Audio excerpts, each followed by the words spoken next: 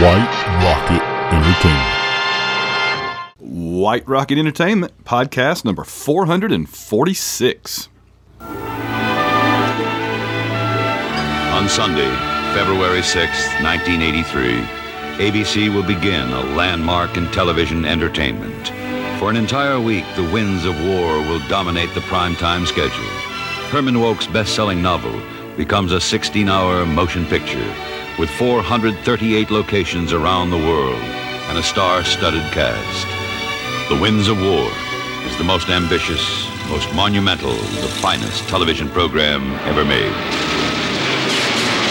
War in Europe! Hitler invades Poland! I am Germany. It's a bad thing to go to war. A very bad thing. Take me away from here, please. To defend our island. We shall never surrender.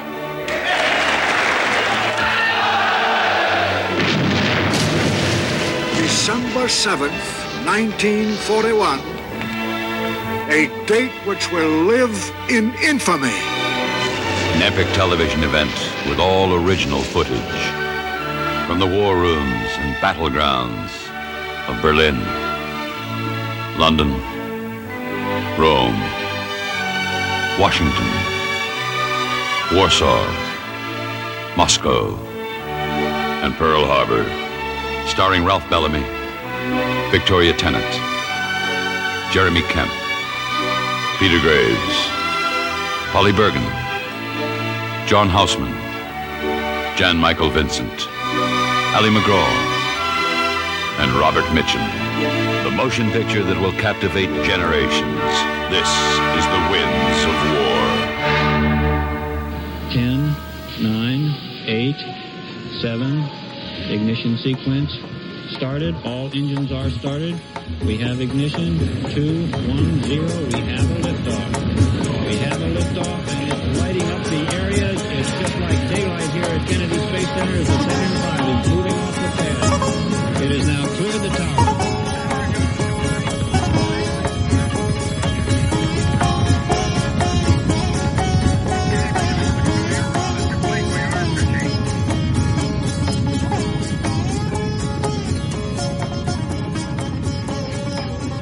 Hello and welcome to the White Rocket Podcast, brought to you by White Rocket Entertainment along with all of our great friends and supporters via Patreon.com. I'm Van Allen Plexico, and in this episode I'm going solo. I like to do topics that I'm passionate about, things that I'm interested in a moment. I think that always comes across more interesting for the listener if it's something you're presently interested in and can speak passionately about in the moment. And so I want to go ahead and get my thoughts down now while they're fresh.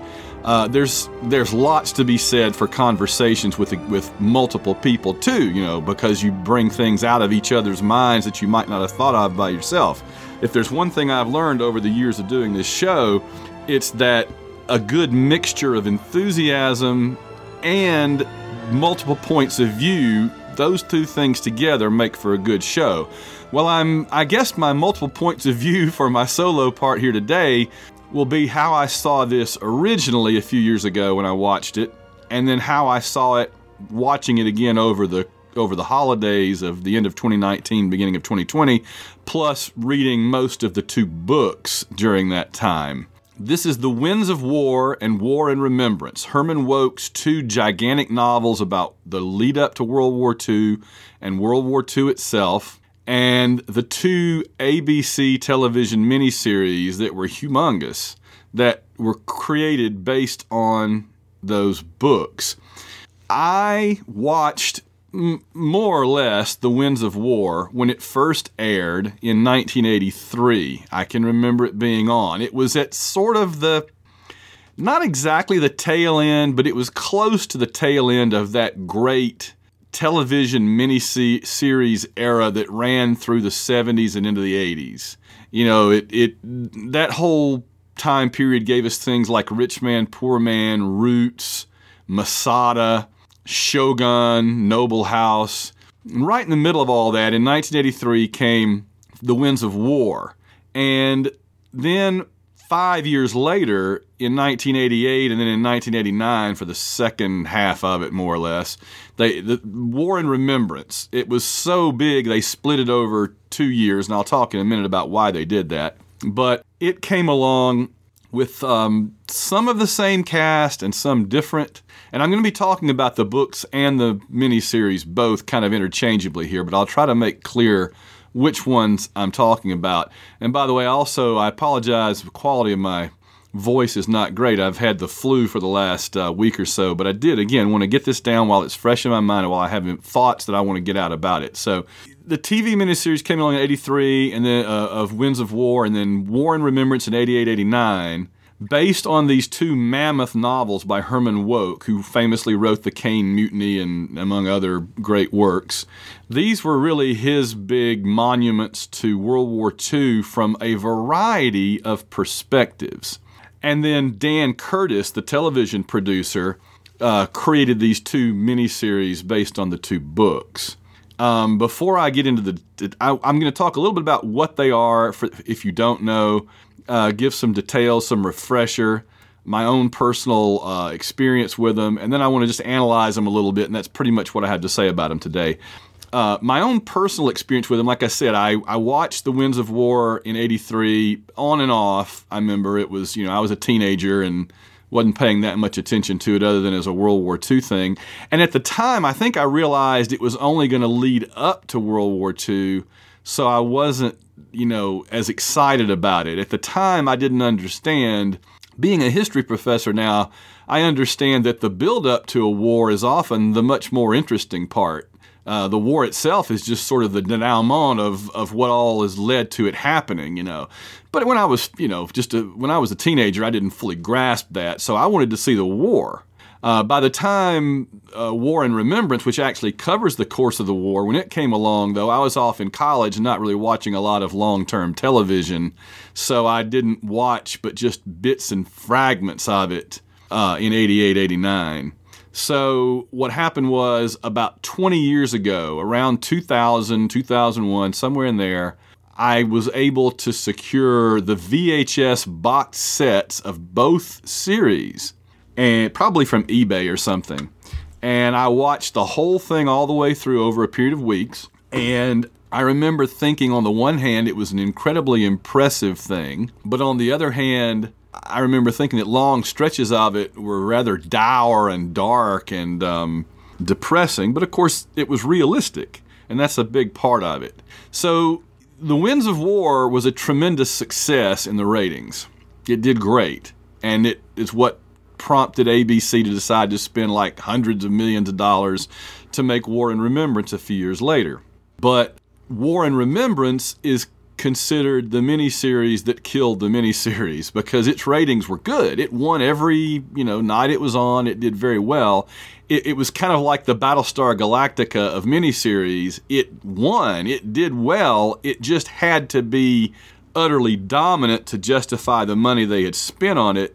ABC had a thing for that back then, didn't they? Same thing with Battlestar Galactica. Battlestar Galactica did great in the ratings, was a top 5 show for the entire year, and yet, because it wasn't number one, the amount of money it cost to make did not justify continuing it. That's why I always tell people, Battlestar Galactica did not get canceled for bad ratings. Let me put it this way. Battlestar Galactica did not get canceled for a lack of ratings. It got canceled for a lack of great ratings. It had to be number one. And it was the same thing with War and Remembrance. They needed it to dominate, and it was just great and good in the ratings. It wasn't dominant, and so it marked the end of miniseries getting this much money and running this long and all that. They started dialing, series back after this. There's a lot of reasons given, including that cable TV had gotten more prevalent by then. You had a lot more choices. When the original great monumental miniseries like Roots and Masada and Shogun ran, there really wasn't a lot of competition. There weren't other places you could go to find something else to watch. Whereas by 1988, 89, you had other options. But I'm going to suggest this too: why Winds of War had better ratings than War and Remembrance.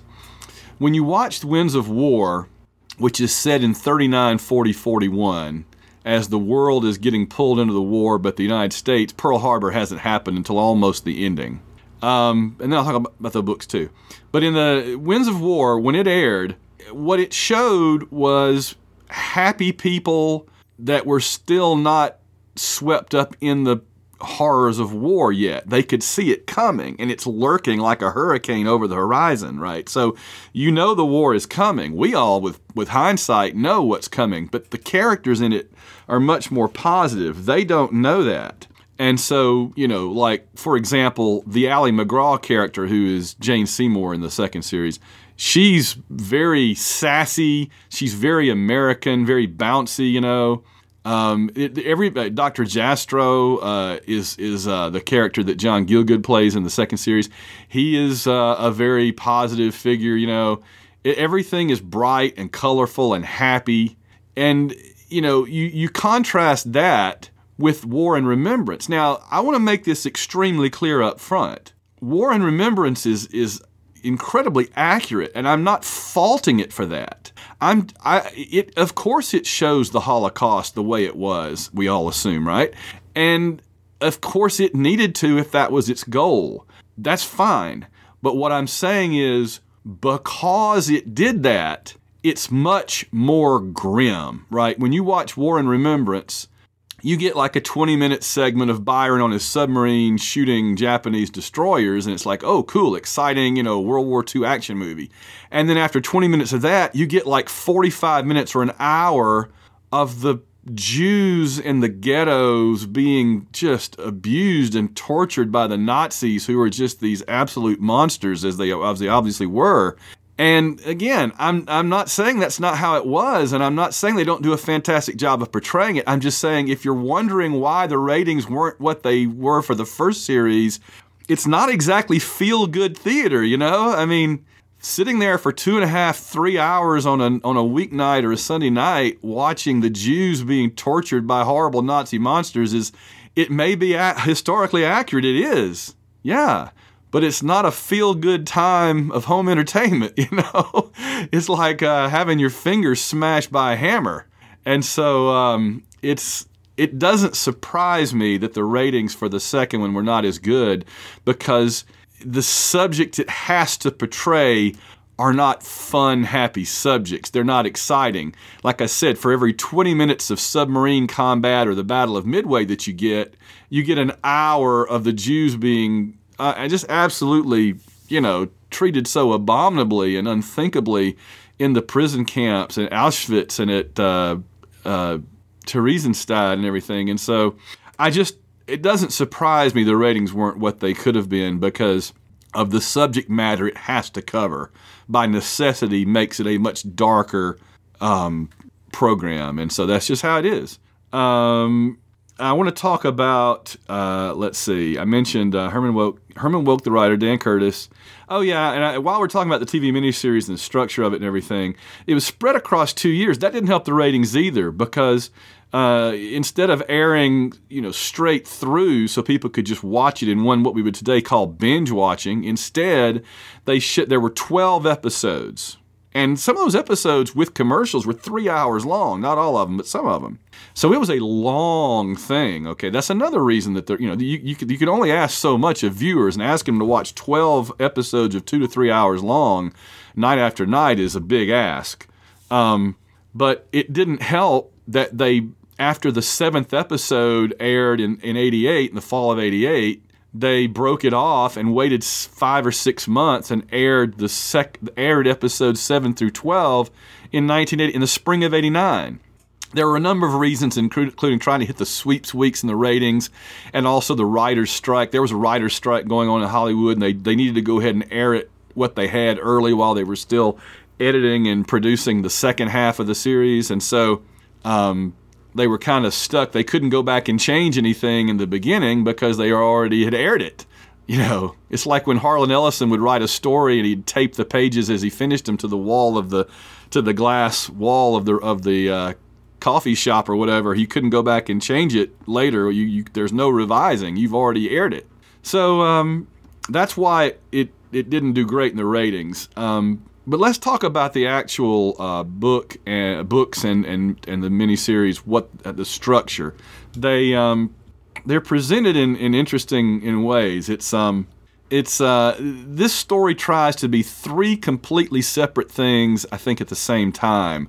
There's a romance action story of American naval personnel fighting in World War II, and in the periphery, including the diplomacy, because Victor Henry, Pug Henry, he's a commander, a captain, an admiral. He spends part of the time commanding ships, and he spends part of the time serving as like a diplomatic aide or attaché for President Roosevelt and President Truman in places like Moscow and Berlin. Which is cool. That structure, that part of it is cool because it allows characters like him to encounter great historical figures. I mean, he sits down at different times with Stalin, with Hitler. It's quite remarkable. I think that's one of its best accomplishments, is that it gives you a very personal insight into these great figures, Churchill, FDR, Truman, and so on. The second thing it tries to be is a World War II documentary with actual, like in the video, you get actual black and white footage of the war with a voiceover narrator, like interrupting the soap opera with newsreel footage. In the book, the way they do that, the way that Herman Wouk does that, is by having segments where Victor Henry is allegedly translating a German general's account of the war, Armin van Roon, who was a fictional general that Wouk made up. But he's translating it and offering his commentary, which is interesting because you get the German general's view of the war and an American naval commander's view of the war kind of side by side with commenting on each other and all that, which is cool.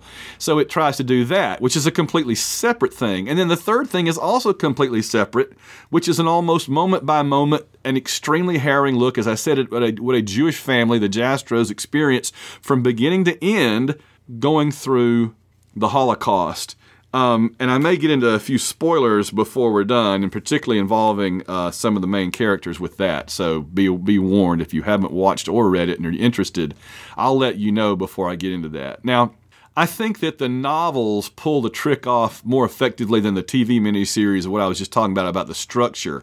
Because in the novels, Wouk really is able to blend those things smoothly together, right? In other words, he'll have Victor Henry reading a letter that gives some news of what's going on, and then he'll go out and actually participate in some event, and then he'll talk about what von Roon, the general, says about it, and it all kind of smoothly flows one into another.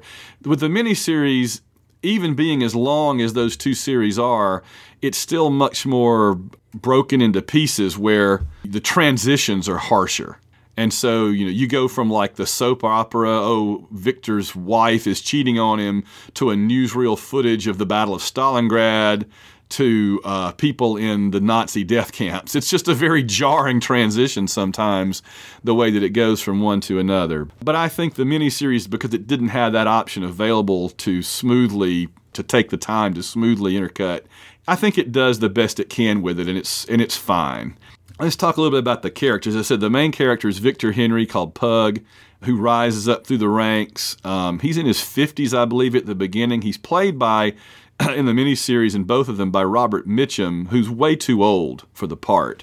And that only matters, really, in the case of, his age doesn't matter except for one thing, and that's that part of the story, a big part of his story, is his affair with Pamela Tudsbury, the daughter of a British journalist. And, she's played by a young Victoria Tennant, who is a much younger actress. And so she would later be Steve Martin's wife, of all things. And their age difference is very vivid. I mean, he needed to be the age he is in the books for that to work better. It just seems odd. The book makes it clearer, but in the miniseries, it just doesn't work for me. I think that he does a great job playing the character in every other way. It's just the romance part for me falls flat. The two characters that changed actors, well, there's three. Let me back up. The three important characters that were all recast between the first miniseries and the second are I think the next three most important after Pug.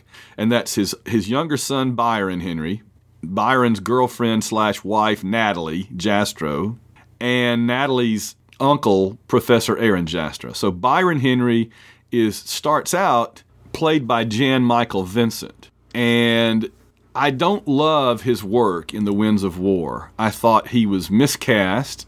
I just didn't believe he doesn't fit the part very well. He seems too old for it. He's supposed to be a very young, impetuous, excitable young man who's gone off to study art in Europe, is not interested in the military, and Jan Michael Vincent, to me, just that doesn't work at all. Neither does Natalie in the first one. Natalie in the first one is played by Ali MacGraw, and she just utterly falls flat for me in the part. I don't find her.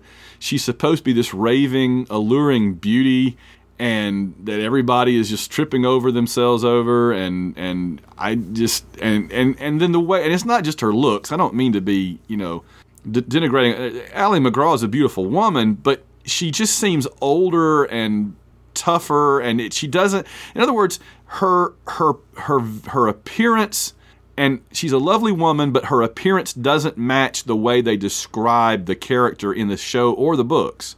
And so it's just a mismatch, okay? Nothing against her, it's just a mismatch. And so when they recast both of them in War and Remembrance with Jane Seymour playing Natalie and with Hart Bochner playing Byron Henry, it's a vast improvement because both of those actors much more embody, in my mind, the two characters than the actors in the first one did. More about that in a minute. And then they recast Professor Jastrow in the first one. He's John Houseman, who's okay, but in the second one he is John Gielgud, who I think does a much better job. Has a lot more to work with too, and does a great job. I was just very impressed with John Gielgud, Sir John Gielgud in War and Remembrance. A few of the other characters, I loved Ralph Bellamy as President Roosevelt. I thought he does a great job as FDR. And the actor that I thought really impressed me tremendously the actor in both miniseries that really impressed me tremendously was David Dukes, not David Duke, the Louisiana Klansman, David Dukes, the actor who plays Leslie Sloat. Sloat was an interesting character because in the Winds, and it's the same actor all the way through, and that helped because he was good in both, and that continuity helped. And Sloat is an interesting character because in the first one, he's a career diplomat who is in love with Natalie, but won't marry her because she's Jewish. And by the time you get well into the second, and he's afraid that would hurt his, in that day and age, in the late 30s, early 40s in the United States, he was afraid that would hurt his career in the State Department to be married to a Jew. As shocking as something like that is to think about today. But by midway through the second miniseries, he's the guy that's pushing so hard for the U.S. government to do something about the Holocaust because he figures out it's going on. He's clued in that it's going on, and he's trying to do something about it. Polly Bergen is Rhoda. She has a very unsavory character. I don't really like Rhoda very much in this, but she does a great job with her. She chews the scenery, but she's very entertaining. I adore Victoria Tennant in this. She's just delightful as Pamela Tudsbury, the love interest of Pug. In fact, everybody's constantly having affairs in this story. One clever reviewer I read said that Woke's marriage of soap opera and meticulously researched history in his book is the only marriage that actually survives this story.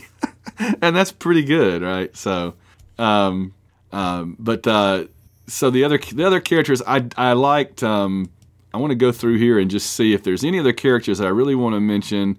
And you get some interesting, we do have Jeremy Kemp is always great, and he plays a great General Von Roon. One of my favorite actors from Space 1999, who played Professor Bergman, shows up in Barry Morse, of course, shows up in two interesting roles. One in The Winds of War, he's a German banker, wealthy guy hosting parties and trying to get Victor Henry over to the Nazi side, so to speak, to support them. And in War and Remembrance, Barry Moore, same actor, plays a German general or top military figure. And the other actor I want to mention, you do get, by the way, you get two different actors playing Hitler. Gunther Meisner in the first one, who's good but almost cartoonish. But man, talking about chewing the scenery. Now I know that it's got to be hard to play Hitler and not chew the scenery. I mean, is there any individual in history more suited to scenery chewing than Hitler, for crying out loud, right? But you get Steven Berkoff from the great Bond villain from Octopussy. He does a great job. I'm really hard-pressed to say which version of Hitler I like better. And my goodness, we get a lot of guest stars throughout it. Brian Blessed, by the way, all you Brian Blessed fans, he has a nice role as a Russian Soviet commander. But yeah, Jane Seymour comes in and plays Natalie, and she's Jane Seymour. She's fantastic. Topol is in it. He's great. Hart Bochner, I thought, was fantastic as, it's really kind of summed up at the end when Hart Bochner as Briney, when he comes up to Natalie at the end, and she says, "You look like a movie star," because he's wearing his white naval dress uniform. He really does. He just cuts a very striking figure in this, and much more so than Jan Michael Vincent, I thought. All right, so I'm about to get into the actual storylines of The Winds of War and War and Remembrance. But before we do, we have to thank the great folks who enable shows like this to take place, that keep our programs on the air across our entire White Rocket Entertainment Network. For as little as $1 a month, you can join their ranks. Just go to www.plexico.net, plexico.net. You will find there links to everything that the White Rocket Entertainment Network does, from books and comic books to podcasts about James Bond, about sports, and all the entertainment shows that we do here on the White Rocket Podcast, and all the other things that I'm involved in. And you also will find a great big link that goes to the Patreon page, and you can join it, and there are a number of benefits you get for being a member. But mainly, you know that you're keeping our show going and keeping all of our shows on the network going for the foreseeable future. So for as little as $1 a month, though we certainly appreciate more, you can be part of the White Rocket family and know that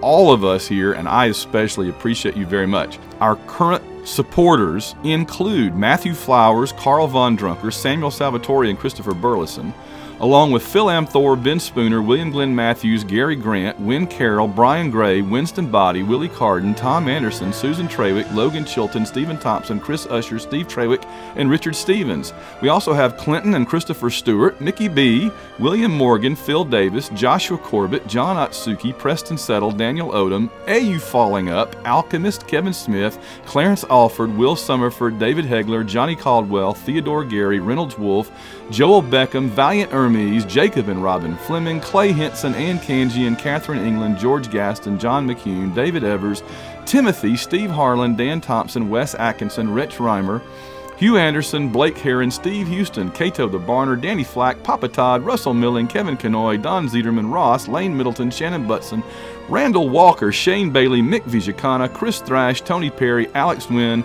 Josh Teal, David Simpson, Earl Ricks, Mike Finley, and C.T. Wayne. And finally, we have Jeremy Minton, Wardam Wade, Spanky, J.W. Rice, Jason Albrick, Russell Souther, Paul Bankson, Joseph Iliff, Justin Bean, Kevin Mahan, Stephen Wyatt, Trevor Johnson, Auburn Elvis, Robert Drain, Brandon Smith, Royce Alvarez, Thomas Brinson, David Smiley, Matthew Wagstaff, Donnie Reynolds, Wade Carson, Ivor Evans, John Zavachin, Michael Morton, Lawrence Kane, Darren Pyle. We're almost to the end, but we appreciate all you guys. Chris Camo, Ben Amos, Ruth and Darren Sutherland, Patrick Williams, Rob Morgan, Stephen Schuster, James Taylor, John Stubbs, Kenneth Brent Raines, Nicholas Craig, Joseph Miller, Mark Squire, Chris, Brent Rumble, plus our great Surfer Chickify and our anonymous and occasional and one-time donors. We appreciate all of you so much. Just go to www.plexico.net to sign up. And now, as we get back into the show, by the way, I want to apologize for the quality of my voice and the audio and some of this, because this was recorded in the middle of me having pneumonia back in January, and I really wanted to get it recorded, but I wasn't at my best, but I'm doing the best I can. So before we get back into it, here is the trailer to War and Remembrance.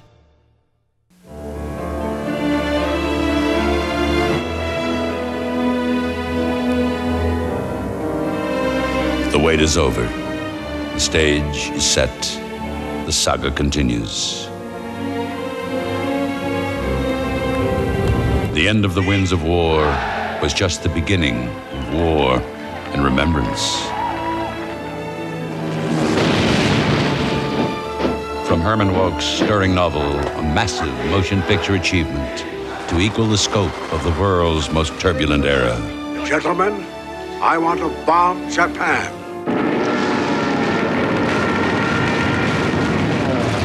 Swept into the frenzied call to arms that followed the destruction of Pearl Harbor, the Victor Henrys and American Navy family braced themselves for the onslaught of war and the inevitable turmoil that is their destiny. It is the Führer's unshakable will to cleanse the continent of Jews. Get out while you can.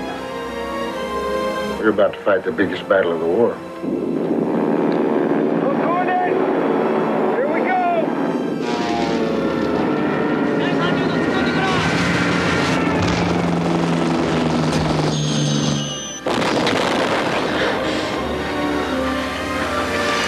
That was for Natalie, wasn't it?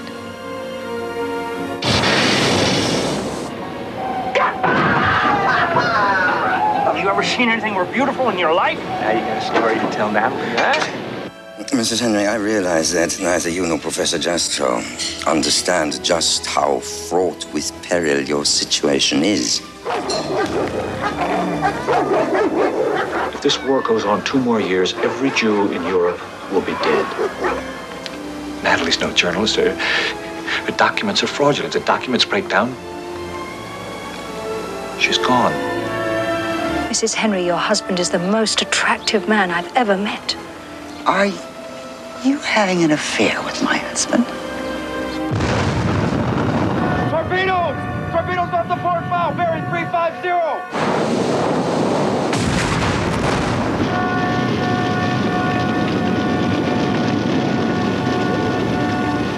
From the ravaged islands of the Philippines, Guadalcanal, Midway, Singapore, and Hiroshima. Attack! Attack! Attack!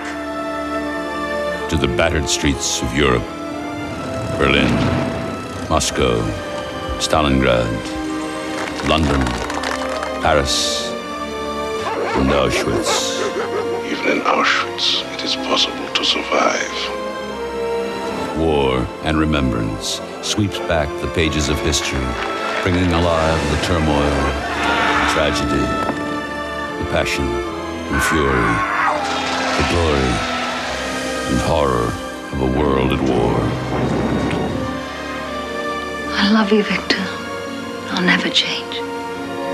Ian McShane, John Rhys Davies, Chaim Topol, Robert Morley, Jeremy Kemp, Ralph Bellamy, Peter Graves, Barry Bostwick, David Dukes, Michael Woods, Hart Bochner, Victoria Tennant, Polly Bergen, Sir John Gielgud, Jane Seymour, and Robert Mitchum.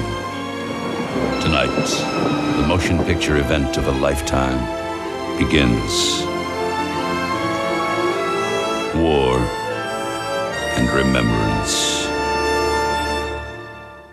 All right, so now I'm going to do a little bit of analysis of the actual story, and that'll be pretty much what I have to say, both the book and the miniseries. So if you haven't watched or read either one, this would be a good moment to go ahead and stop. I'll give you my recommendation now that this is worth it's a big time investment, and you have to be prepared, particularly in War and Remembrance, that you're going to get a lot of hours of the Holocaust, which is not pretty, and you get some pretty graphic stuff before it's over.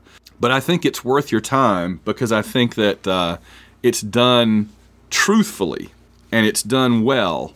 And it's long. Both the books and the miniseries are long enough that you have plenty of time to come and care about all the characters and what happens to them. And it makes all of these big world events much more relatable because you're seeing them through the eyes of characters that you know and that you care about. Okay, so there's your spoiler warning, and now in the last few minutes I'm going to talk about some specifics. Okay, so the main specifics I want to talk about really involve Natalie. That's what really compelled me to want to do this show. I mean, if you just look at this as a World War II miniseries, or a couple of miniseries, or a couple of World War II novels, that's fine. There's tons of those. But going back and watching this again and then reading most of the books gave me a much greater appreciation for, I think, what's often overlooked perhaps about this story. And it's easy to see that it's overlooked. It's the twin stories of Aaron Jastrow and Natalie Jastrow Henry. Because before the end of the Winds of War, Byron Henry marries Natalie, and they have a baby, Lewis, a little boy. And so in War and Remembrance, I have to say this. Watching The Winds of War is so frustrating, particularly when you know what's coming if you've seen it before, right, or if you've read it. Because you know that all these opportunities that Natalie has to get out of Europe before Hitler takes over, and she squanders them. And to me, that's what ultimately is the most compelling thread for the whole story for me, is Natalie's journey. Because she, at the beginning, as I said before, is very bouncy and positive and happy. And above all, she is American. She barely even seems to know or care that she's Jewish. Being Jewish isn't even on her radar, really, in The Winds of War. She's an American woman. She's in love with, well, first Sloat, the diplomat, and then with Byron, who eventually is a naval officer, submarine commander. She is an American, all-American woman, and these foreigners better get out of her way. You know, they're not going to mess with her. Oh, it's just silly to think that anybody's going to tell her what to do, and they better get out of her way, right? That's her attitude. That's a very American attitude, particularly Americans abroad, right? She has that Americans abroad attitude, and her uncle, for all of his wisdom, isn't much different from that. He's living in a villa in Siena, Italy, which is a whole fascinating story into itself about Siena and the Contrada and all that, which you see in this and also in Quantum of Solace, the James Bond movie. You get all of that. He's living in a villa in Italy, researching his books. He's a retired Yale professor, very American, and not particularly humongously obsessed with his being Jewish either. And what the story does is, by the fact of their being Jewish causing them all the things that happen to them the rest of the story, it really brings their religion, their ethnicity, what makes them Jewish, it brings it to the surface and makes it more important to them rather than less. In other words, their backgrounds become more important to them as their backgrounds are what are causing them to be persecuted. And that, I think, makes perfect sense. Absolutely perfect sense. So at the beginning of The Winds of War, both Natalie and her uncle are very American, very positive, very happy, very almost arrogant, in their self-assuredness of their place in the world as Americans. As the story goes along, and this is what I was saying was kind of amusing about it in a dark way, is that in the first miniseries, in the first book, we know what's coming, and we just keep wanting them to go home. Just go back to the United States. Just leave while you can. And they are so cocky and so arrogant in their security and safety as Americans that they don't understand that pretty soon the Nazis will have sealed up all the exits, and the fact that they are Jewish will matter far more to the Nazis than the fact that they are Americans. And they can't leave. And that's what happens. So they end up trapped in Europe, traveling from place to place to place to place to place, always trying to get out, always being hemmed in by the Nazis, the SS, and various individuals. And ultimately, I'll just go ahead and move to the ending of this then, of her story and his. What Dr. Jastrow goes through is horrible, of course, and he ends up being the one who, it's kind of like we have two characters. We have two American Jews, not counting Lewis. They, of course, Lewis gets taken away. He gets spirited away, snuck out of Theresienstadt by some Jewish partisans, and he ultimately escapes to Britain. So that's wonderful. The little boy survives to go to Britain and be reunited. Now, that leaves us with two adults, right? Natalie and Aaron. And it's like woke wanted to have us one to show us how they died and one to show what could happen if you survived. And so, of course, Aaron goes ultimately to the gas chambers, where his status as an elder is still not enough to save him from the last of the final solution, quote unquote. And so the last we see of Aaron is a trickle of dust going out into the river after the incinerators, and that absolutely has haunted me. It's one of 4 or 5 scenes from the miniseries that stuck with me all those decades. I remembered seeing that because that's just so powerful and just so depressing and horrible, and yet it's so true that 6 million people experienced that, and we see it through the eyes of one that we've come to love and care about, that John Gielgud plays so amazingly. Then there's Natalie. Natalie, of course, started out so cocky and arrogant and American, becomes much more Jewish in terms of her focus because it's what's, keeping them all together against the Nazis. That's their identity. And she ultimately also is taken first to Theresienstadt, the Paradise Ghetto, which is, I just don't even want to go into that name, and ultimately to one of the death camps. And she is not condemned immediately and then put on a train to be taken somewhere else. And then when the Allies overrun Germany or wherever they are, the soldiers find her huddled underneath a train car riddled with disease and malnutrition. And she's taken to Paris, I believe, where she rehabilitates and convalesces. Now, the miniseries makes it bad enough because we see her screamed at, abused by the Nazi commandant, played by the wonderful actor who also is in Henry V playing Pistol, Stephen, I can't think of his name. But he's overwhelmingly horrifying as the commandant. All the Nazis in this are as horrifying as you would expect they would be. From Eichmann and Hitler all the way, all of them, all the way down to the camp commanders. We see her in the miniseries go through horrible, horrible things, but not nearly as bad as what we're told in the book she goes through. In the miniseries, we learn that she had typhus, because basically typhus broke out in the death camp, and they put them all on the trains, and so everybody got it, and they were all dying. And she didn't even remember how she got out of the train. She was just sitting there on the ground underneath the train car, huddled up, but which is horrifying. But she also, we are told, when she was this is not easy to hear. When she was working in the camp or at Theresienstadt, I forget which, she'd been in a mica factory, but then she ends up, her last job, and this is unbelievable, it's hard to even talk about. Her last job is they're taking the toys of the Jewish children, who I assume are already dead, and her job is to be one of the women that dismantles the toys to see if the Jewish prisoners hid valuables inside their children's toys. And then after they've done that, they reassemble the toys so that the toys can be shipped back to Germany for German children to have. I don't even know. So that's what she was doing.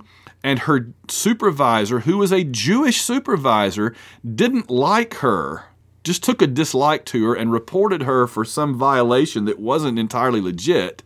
And so the Nazis took her and whipped her with a cane and left scars all over her back and legs. Then she got typhus, and malnutrition.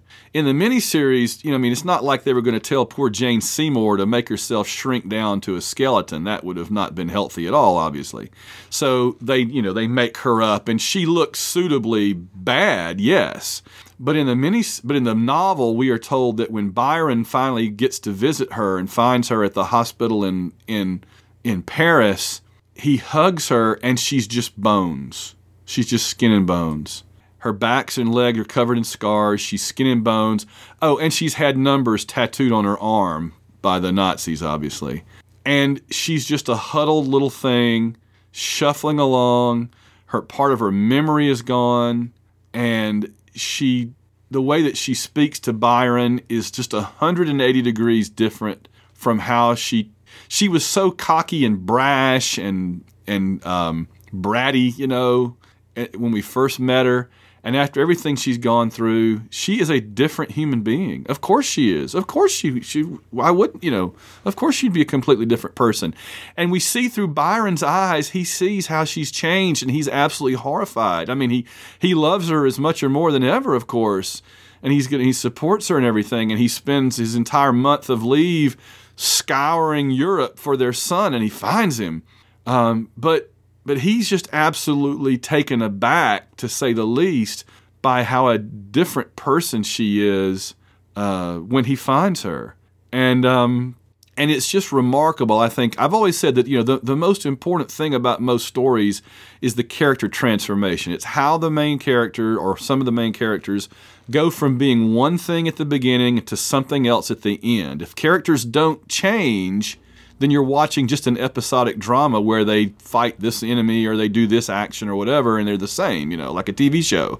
For it to be a real story, the characters have to live and grow and change and be different coming out the other end, and it's hard to imagine a character changing more. And I want to say growing. In some ways it's growing, in some ways it's just having been abused.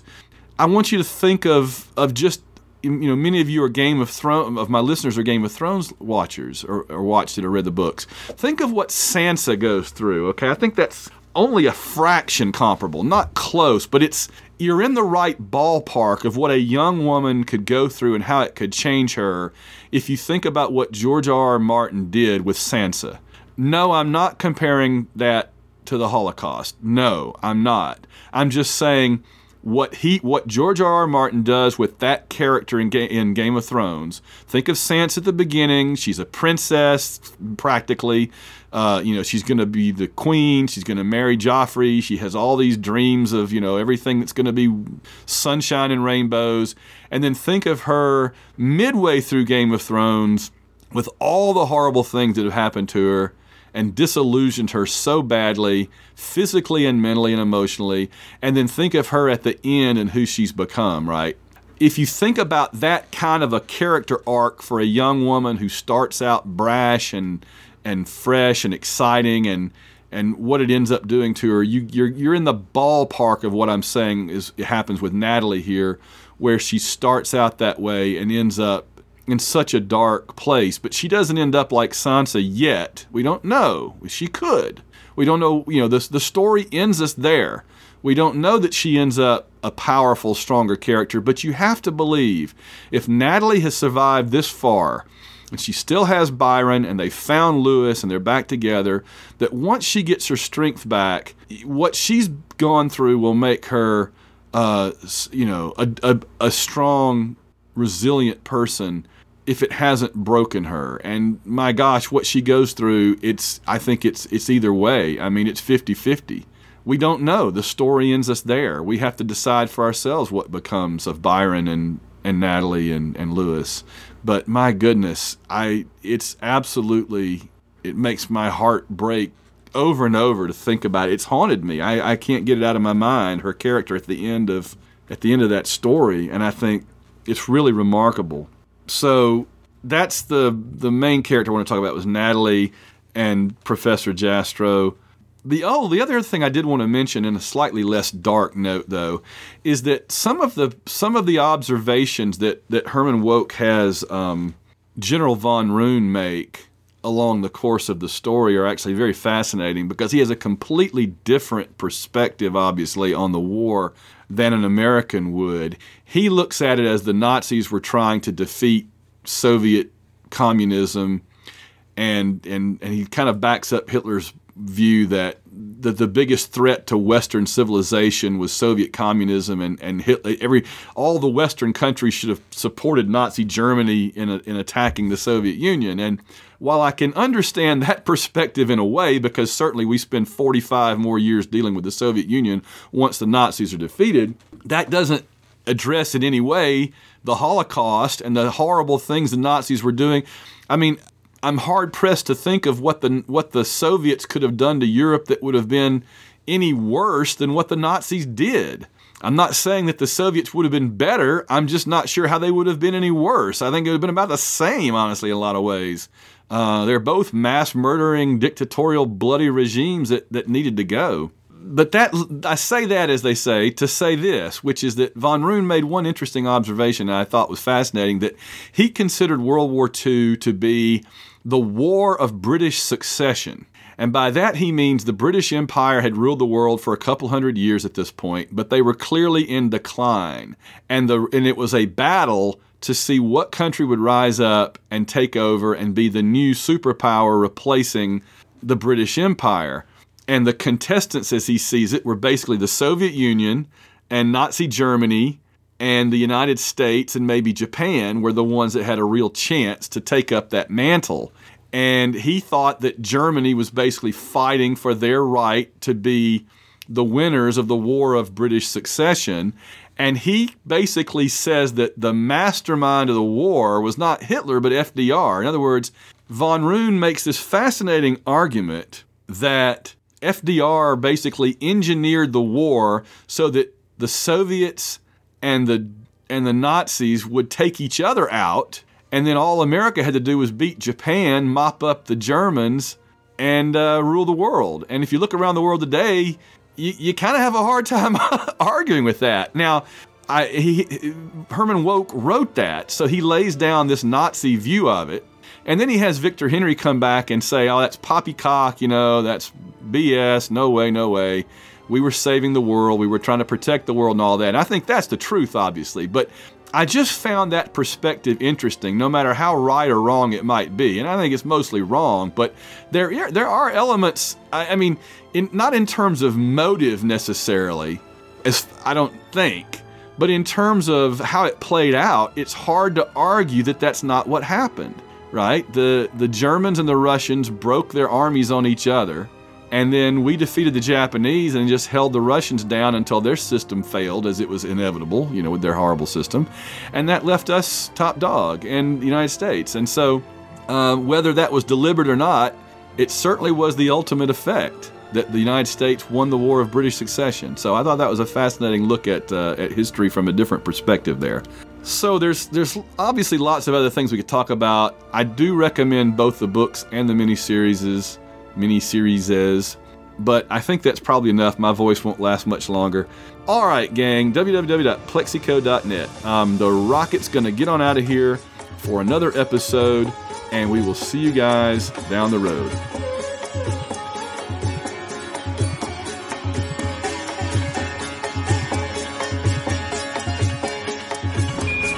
Listen, Tranquility Base here. The Eagle has landed.